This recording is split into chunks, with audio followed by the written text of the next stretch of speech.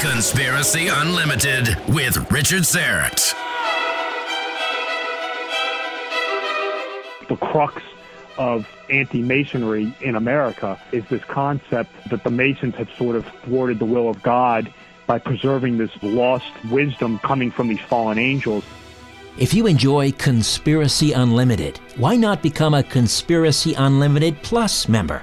For just $1.99 per month, you'll gain access to 2 bonus, exclusive, commercial-free episodes per month, plus access to my back catalog of episodes. To subscribe, just go to conspiracyunlimitedpodcast.com and click on Gain Access to Premium Episodes. Again, go to conspiracyunlimitedpodcast.com and click on Get Access to Premium Episodes, or click on the link in the episode notes. Conspiracy Unlimited Plus for less than $2 per month. Why not sign up today?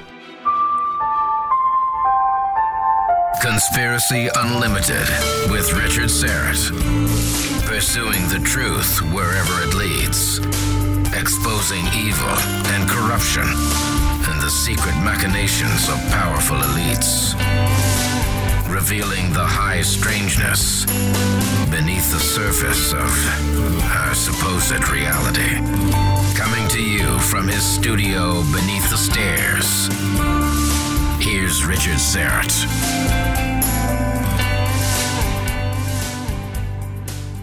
You know, one of my favorite books of the Bible that's not in the Bible is the book of Enoch. Many people that listen to this show, I know, are familiar with that book, the book of Enoch. That's where we learn about the fallen angels coming to earth and commingling with the daughters of men and creating the Nephilim, right? This race of giants and so forth.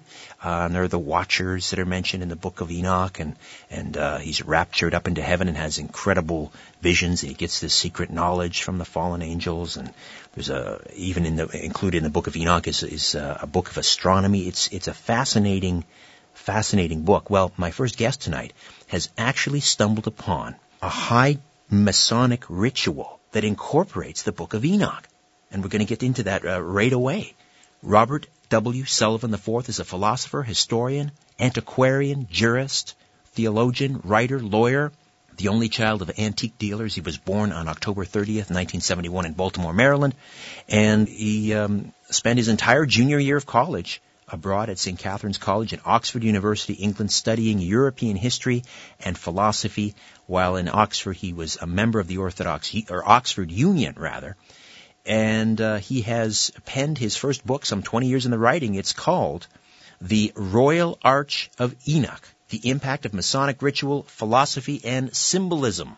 Robert W. Sullivan IV, how are you? I am well, Richard. Thank you for having me on. It's a pleasure to be here. You are a 32nd degree Mason, and we're going to discuss what that actually means here in a moment. But there's a lot of confusion. There are different rites within Freemasonry. And I'd like to take a few moments to discuss what those different rites are and the differences between them. We have the Scottish rite. We have the York rite. We have the Blue Lodge. Can you sort that out for us? Yeah, sure. You're correct. You have these sort of, in America, you have these, basically, you have the 2 versions of the higher degrees, and then you have Blue Lodge. Blue Lodge Freemasonry is your first 3 degrees of Freemasonry, which is what's called the Entered Apprentice degree, the Fellowcraft degree, and the Master Mason degree. You cannot enter the York Rite or the Scottish Rite without completing those 3 degrees. You cannot enter either the Scottish Rite or the York Rite without first becoming a Master Mason. And again, this is what's called the Blue Lodge. This is what you would call your local sort of Masonic temple. Many people belong to this. They do the 3rd degree. A lot of people stop at that degree. It's completely voluntary. If you want to go into the higher degrees, no one forces you to. If you want to, it's there. But in order to go into either the York Rite or the Scottish Rite, you have to be a Blue Lodge Master Mason. That is absolutely 100% required. If you do not want to go into the high degrees and you want to stop at the Blue Lodge at the 3rd degree, that is certainly your right. That is your prerogative. There's nothing against that. No one thinks less of you or indifferent to you if you choose to do that. A lot of Masons choose to go into the higher degrees. I chose the Scottish Rite. There's also the York Rite. The primary difference between the two, they're both in the United States. They're both born out of something. The high degrees in America are both born out of something called the Rite of Perfection, and these are 25 degrees coming out of Paris, France, in the mid 1700s. They come into America by a guy named Etienne Morin, who brings them piecemeal into the United States via Haiti. And it's these 25 degrees which ultimately are transformed into the York Rite of DeWitt Clinton and T.S. Webb, what ultimately becomes the Supreme Council of the World, set up in Charleston, South Carolina in 1801, which is, of course, the Scottish Rite, which is, like you said, I'm a 32nd of that. It ends at the 33rd degree. It really ends at the 32nd degree, but the 33rd degree is unsolicited. For example, I can't file a petition to join the 33rd. I have to be asked to join.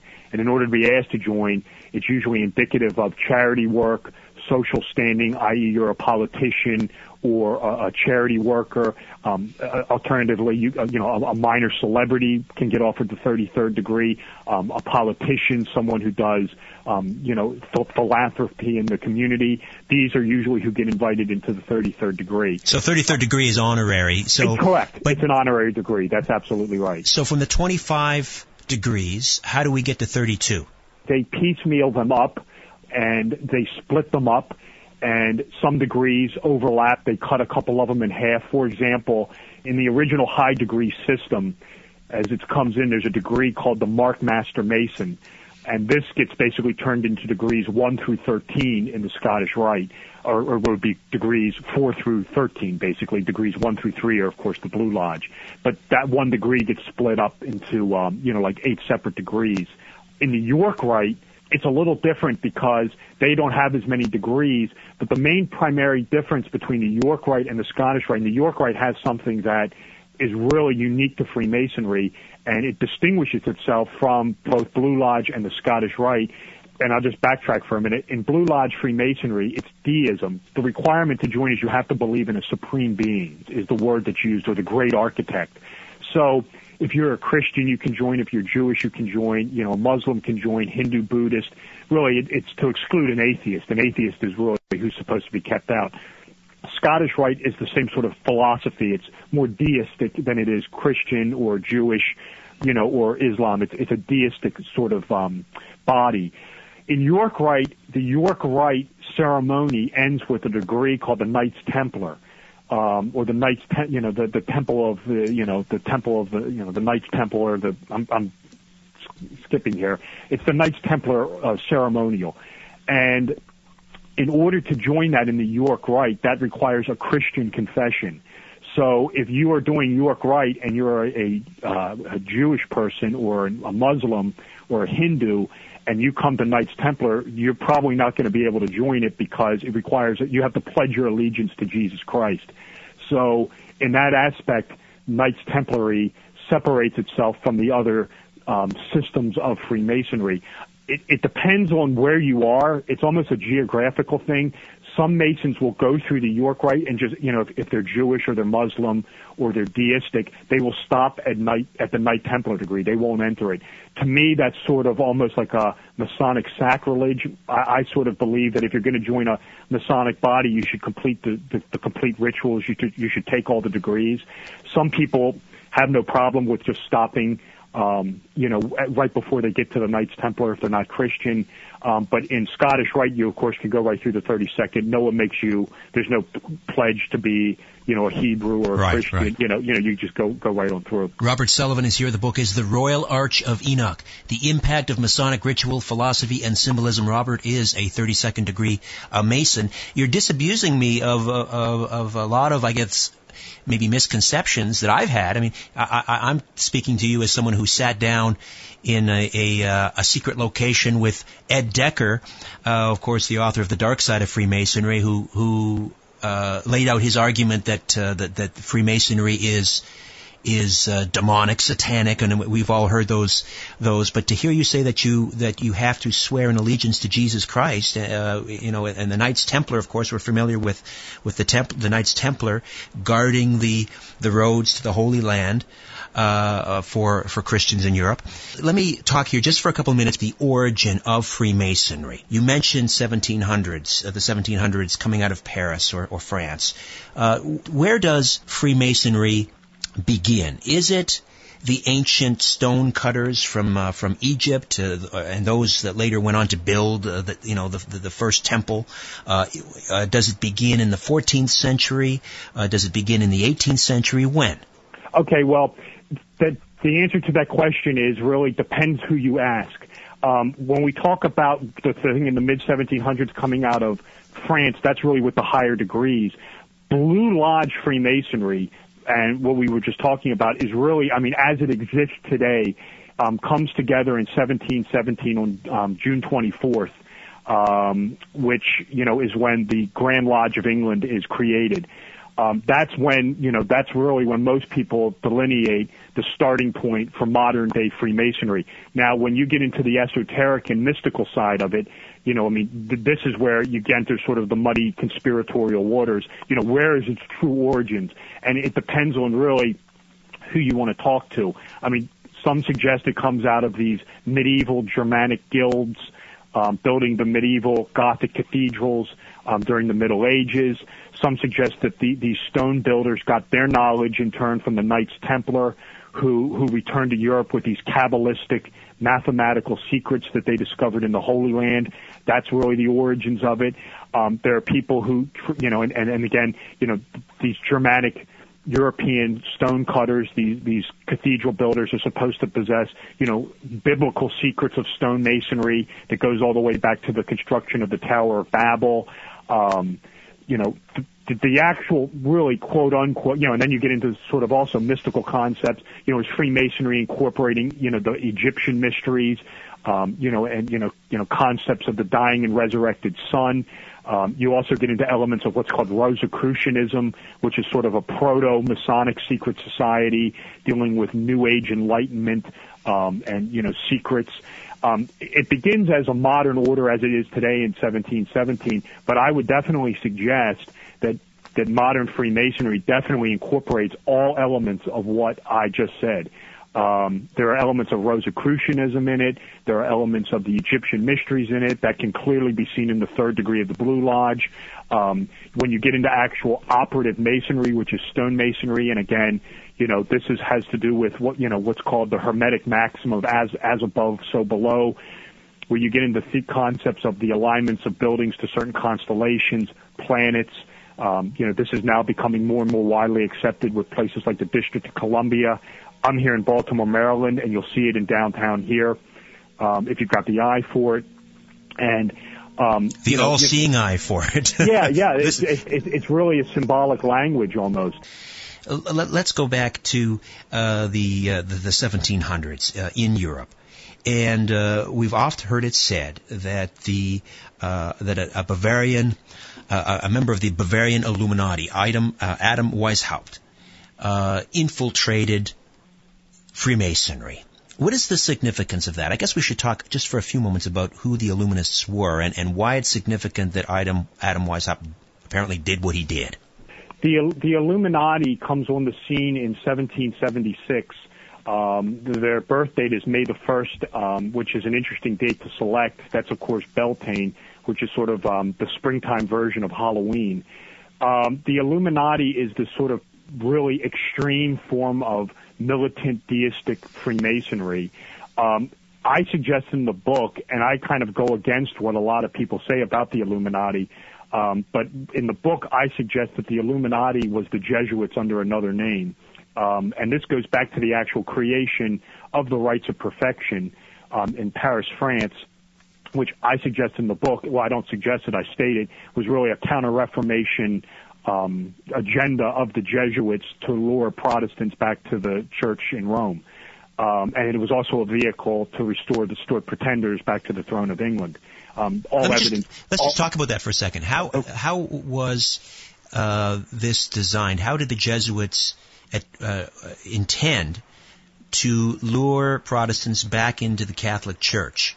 Sure. At the Council of Trent, after the Reformation of Martin Luther occurs, the Jesuits lead this Council of Trent, which is begins what's called the Counter-Reformation, where the Jesuits basically become Europe's version of the CIA, where they use any means necessary, subterfuge, espionage. Sure, they tried to assassinate Elizabeth I. Did they not? They tried to assassinate Elizabeth I.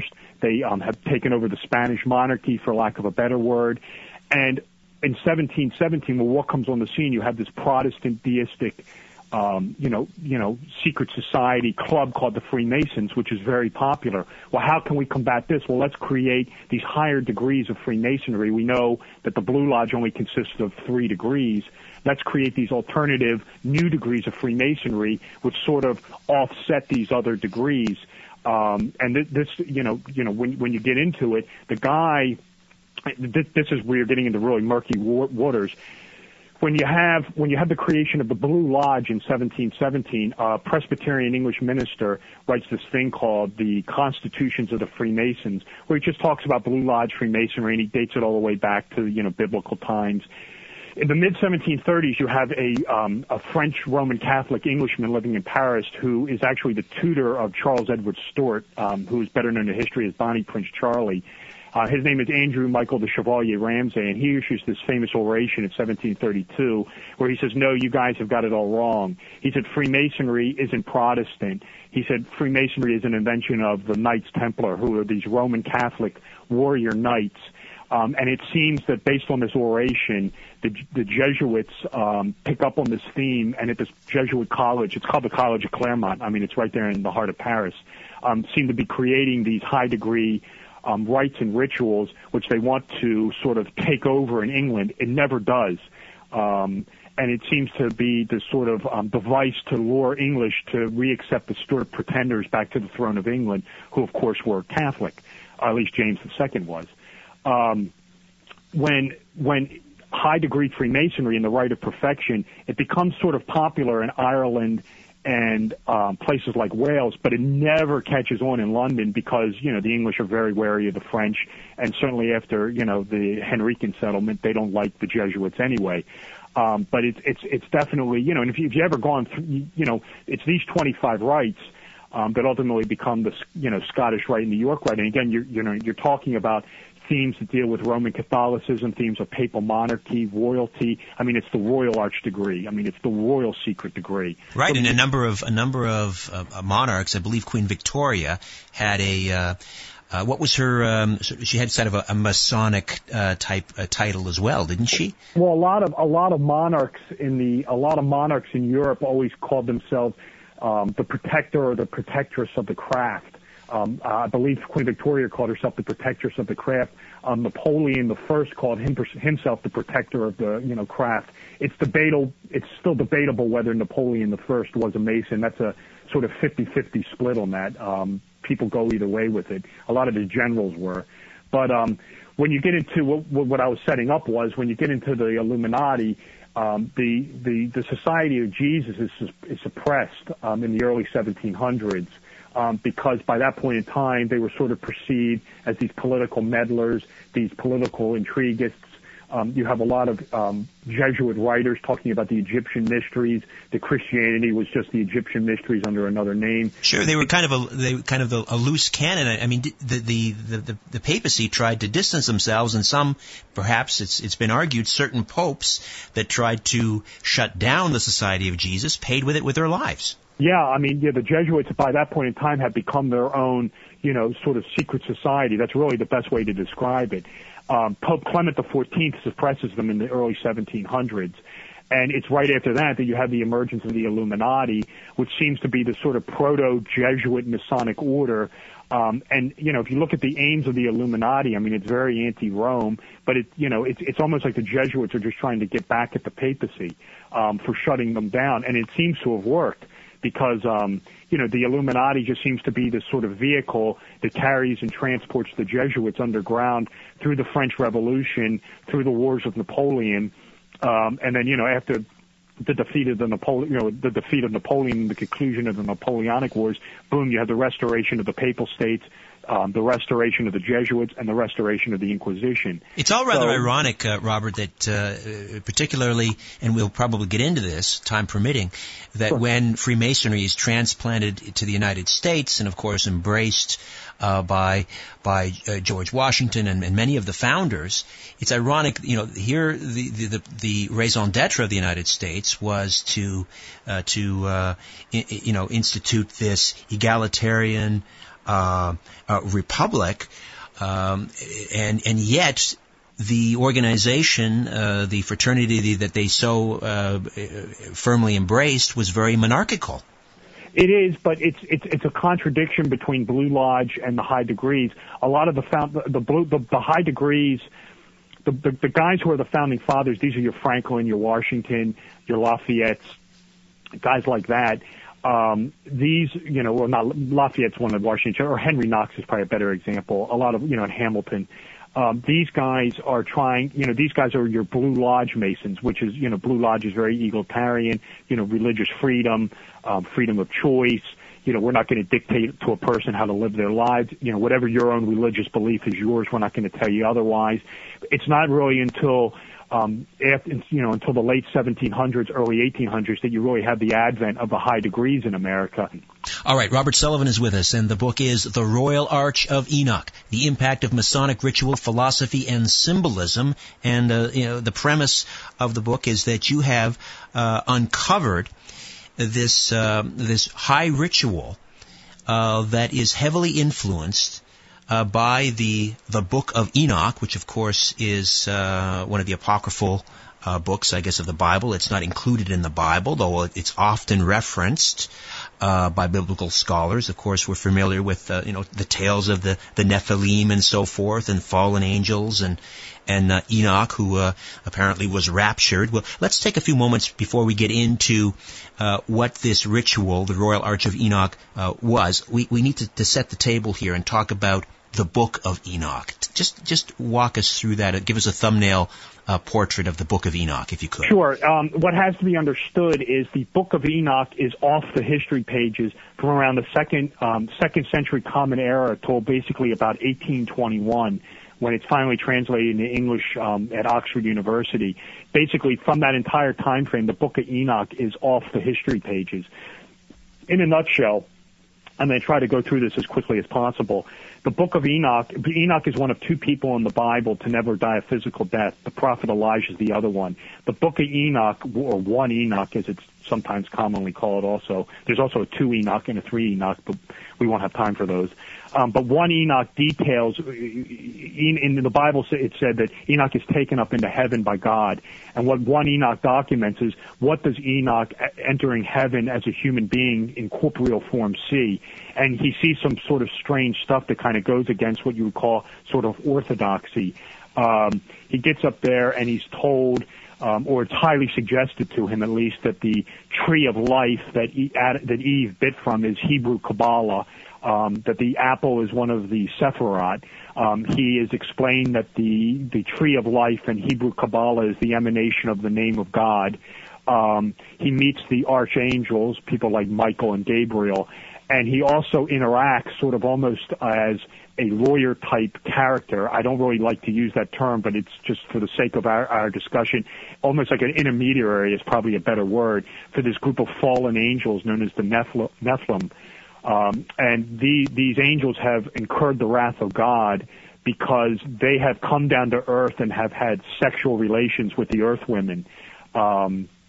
And they have created the race. The earth women have gotten pregnant and created this race of giants called the Nephilim. That's right, yeah. Right, that's right. The angels are often called, the fallen angels are called the Watchers. And sometimes the archangels are actually referred to as the Watchers because they watch the Watchers. But that's sort of, we're parsing out words there. But he interacts with this group of fallen angels, and it's through this group that he learns these sort of, occult, esoteric doctrines, mathematics. We're saying this now because it's common knowledge, but back in the day, these were sort of, Kabbalistic secrets, knowledge about astrology, astronomy, the movements of the moon, the movements of the sun, mathematics, secrets about writing, secrets about language. And what the Book of Enoch basically, documents is this experience. And what Masonic lore teaches, and this is coming out of these things called the ancient manuscripts or the Gothic manuscripts, is it's sort of when Enoch comes back down to earth, he catches wind that the flood of Noah is coming, and it's going to eradicate mankind, and it's going to eradicate this knowledge that Enoch has brought down from these fallen angels. No, and of course Noah, I believe, is, I'm trying to remember my genealogy it's either his here. grandson or his great-grandson. Right, yeah, yes. It's one of those two. Right. It's either his great-grandson or his grandson. It's escaping me. But Enoch basically, in an effort to preserve this knowledge that he's learned from these fallen angels, builds this thing called the Vault of Enoch. And what he does is he takes the mathematical knowledge that he's learned from these angels or these fallen angels and inscribes it on one pillar. Then he takes the 7 liberal arts, inscribes that on the other pillar. Then he takes the secret name of God and puts that on this golden triangle in between them and seals it in this underground vault under 9 archways to survive the flood of Noah.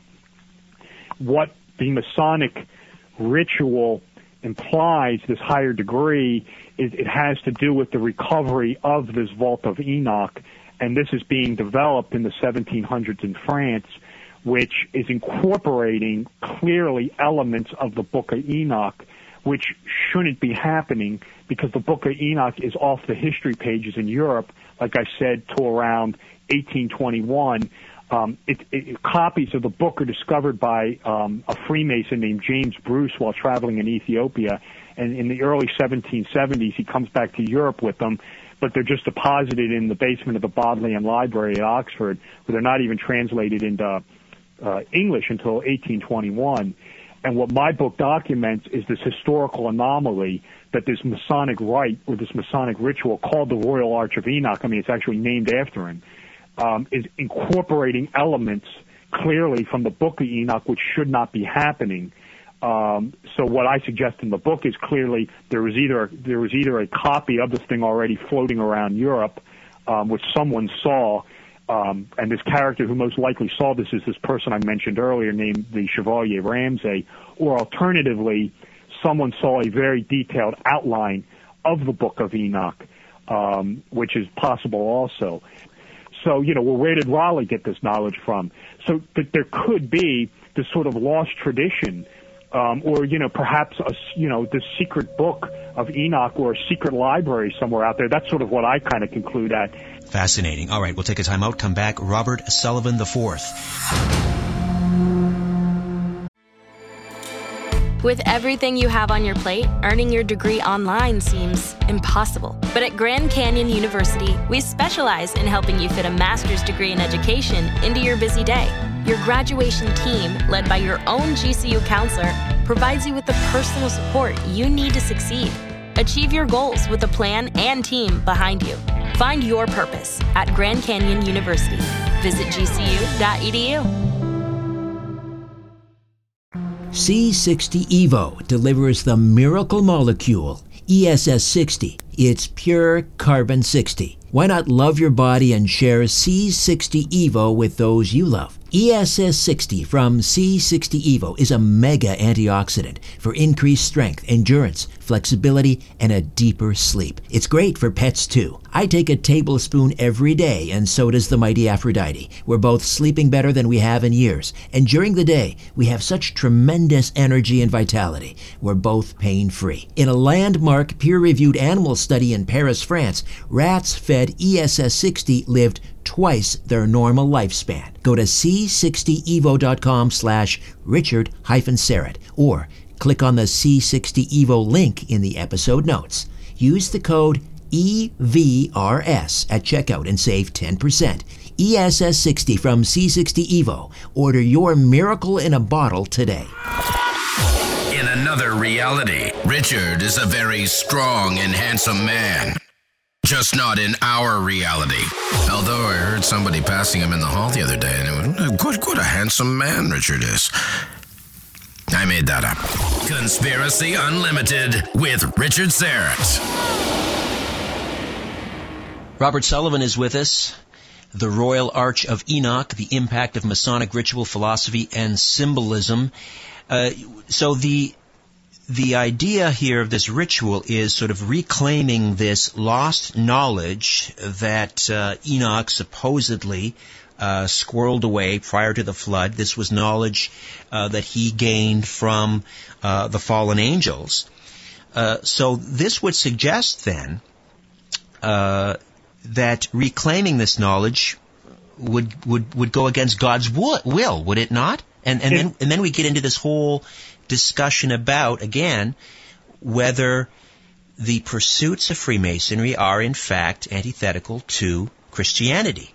Well, it's an interesting question, because what you have just suggested is really what is the crux of anti-Masonry in America, is this concept of, that the Masons have sort of thwarted the will of God by preserving this, sort of lost, almost, wisdom coming from these fallen angels, where you have, and I guess it's almost sort of an individual subjective view on this, where there is a difference in this, and where there's a split in this, where you get into sort of strict orthodoxy, is in the Bible, in the Old Testament. I mean, and I don't deny this.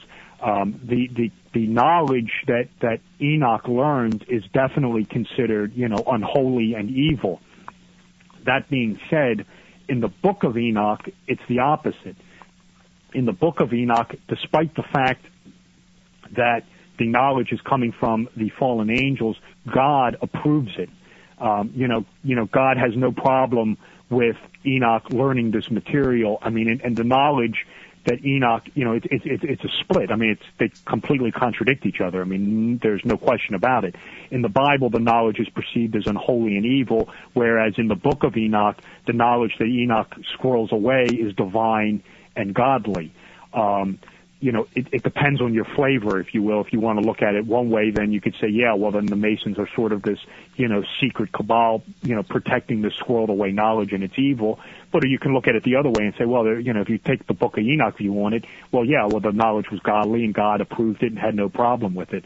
So, but you are correct. And where you're getting into more concepts within this country, of the anti-Masonry flavor of it is the restoration of this knowledge, and this goes directly to the heart of the Royal Arch degree, and this is what I mentioned earlier in the show, is in order to restore this knowledge inscribed on these two pillars, it's the recovery of what is the name of God, which is which is placed in between them. It's what's called the tetragrammaton in Masonry. It's another way of saying the name of God.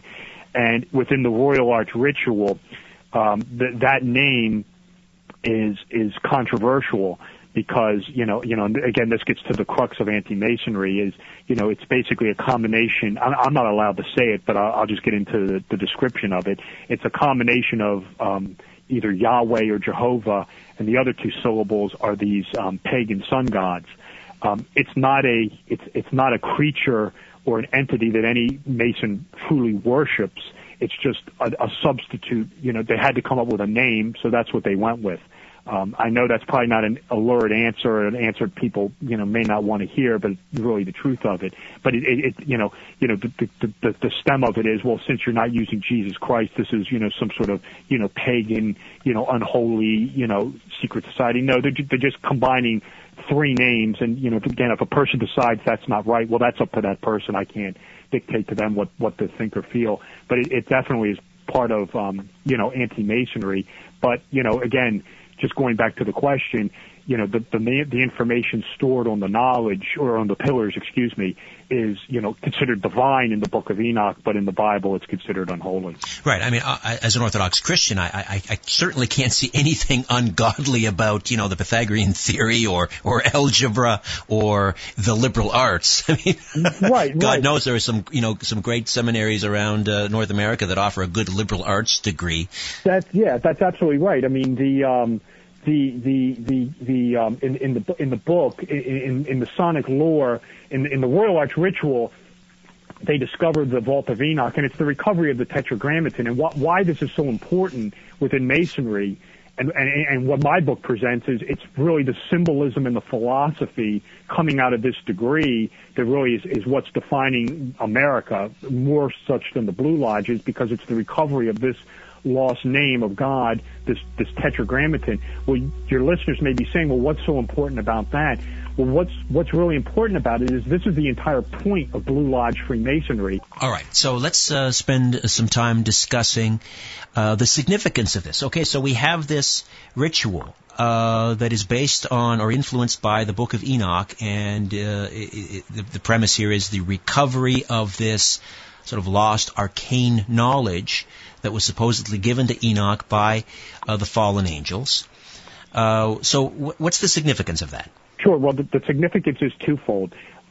In the Masonic lore, I'm just going to go over this quickly because I'm going to go back to the other section, which is probably a little bit more important. In the high degree, it's the recovery of this lost name, which we've talked about. Is if in the Masonic legend, when you correctly pronounce it, you can restore the knowledge on these two pillars. In the Masonic legend, this is even before the Masons discovered the vault. In the ritual, the vault had already been penetrated by these two characters. One is named Hermes Trismegistus, who is sort of this Greco-Roman Egyptian god of wisdom who correctly pronounces the name and restores the seven liberal arts. The other character is this Greek mathematician named Pythagoras, who has a eureka moment in the vault, which eureka, I found that the it being the lost name, pronounces it correctly and restores mathematics to the world. The reason it's important, and this goes back to what we left off on before the break, is the reason why this degree is so important and the philosophies associated with it are so important, and the symbolism is so important, and the ritual is so important, and which is what my 700-page book is really all about, is because it's the recovery of this lost name of God, which is called the Tetragrammaton. The search and recovery of this thing is the entire purpose, really, of Blue Lodge Freemasonry, where if we go back in time to the beginning of the show, where we were talking about the Blue Lodge, and we said there are these first 3 degrees, which in order to enter the higher degrees, every Mason or every person must complete. You have the 3 degrees of entered apprentice, fellowcraft, master Mason. And, just because of time constraints, I'm just going to bottle this. The first degree is basically an introductory degree. The second degree is the candidate is told to basically, this reflects the Royal Arch to study the 7 liberal arts to make himself a better person, yada, yada, yada. The third degree is where the candidate reenacts this ritual, this symbolic murder of a guy named Hiram Abiff, who is the architect of the first temple of Solomon. And what Hiram Abiff possesses is this secret name. It's called in this degree, it's what's called the lost word of a master Mason. And Hiram Abiff has this. And it's he's using this name. It's through this name that he's able to construct, this temple, the Temple of Solomon. Well, in a nutshell, like I said, I know we're up against time here, so I'm going to do my best to bottle this.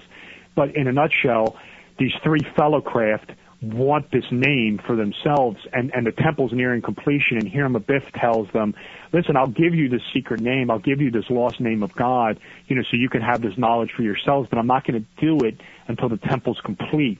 Once the temple's complete, I'll pass it on. Well, the three fellowcraft, that's not good enough for them. They conspire, and they ritualistically murder Hiram Abiff, and he's dead.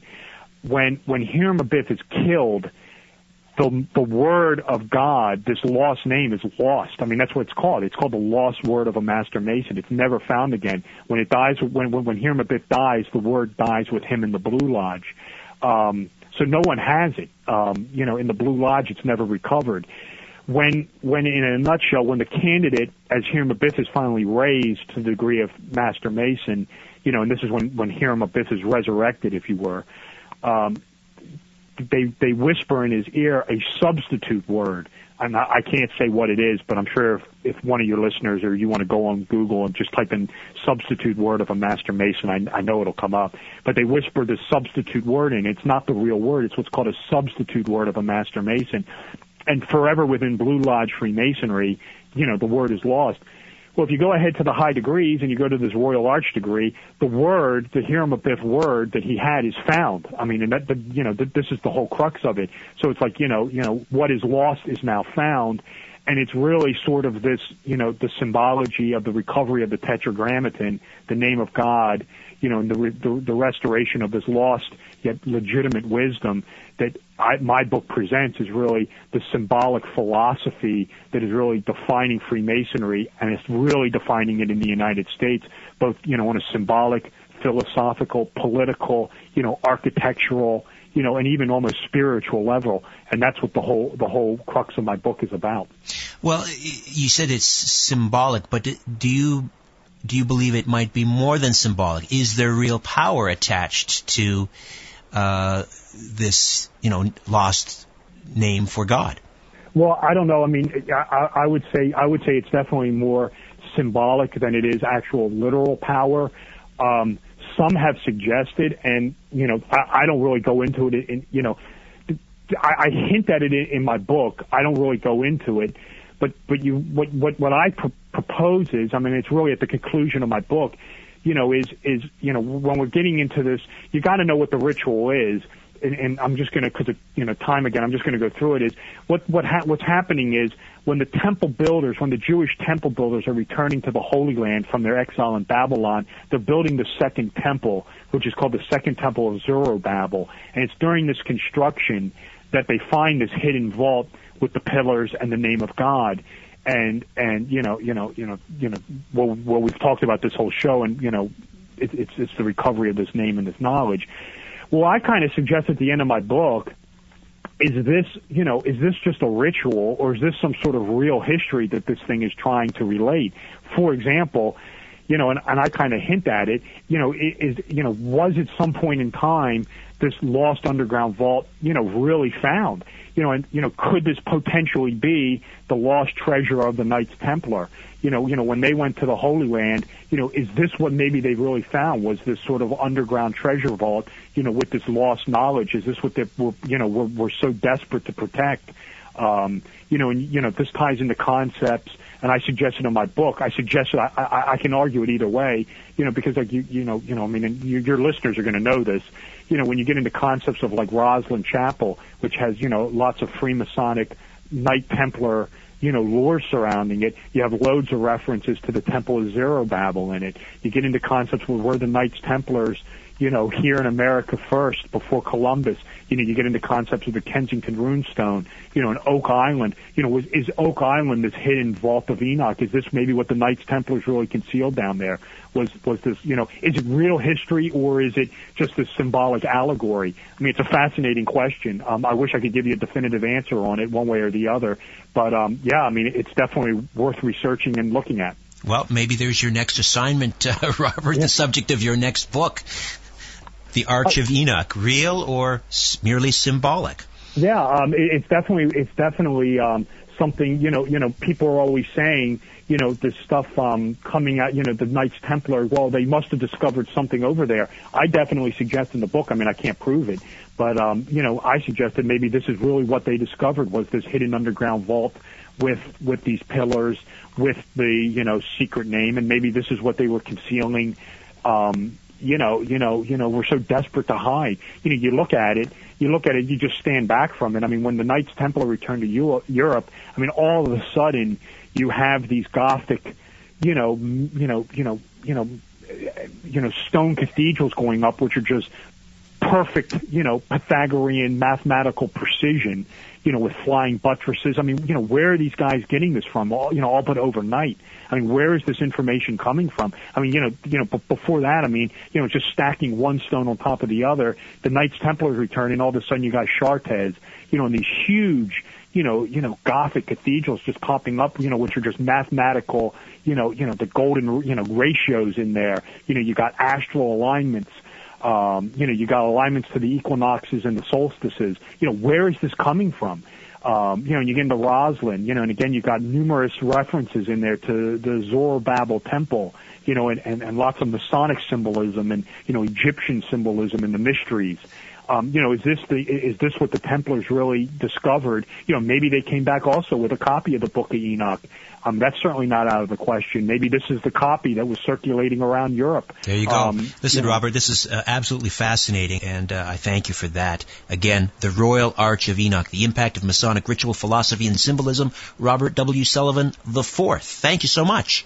Well, thank you for having me. It was great to be on, and I'd love to come back. A new Conspiracy Unlimited with Richard Serrett drops every Monday, Wednesday, and Friday at conspiracyunlimitedpodcast.com. Blow your mind. That is all for now. Oh, and remember to share and give a 5-star review because we have huge egos and need love. We're like cats. We need constant petting.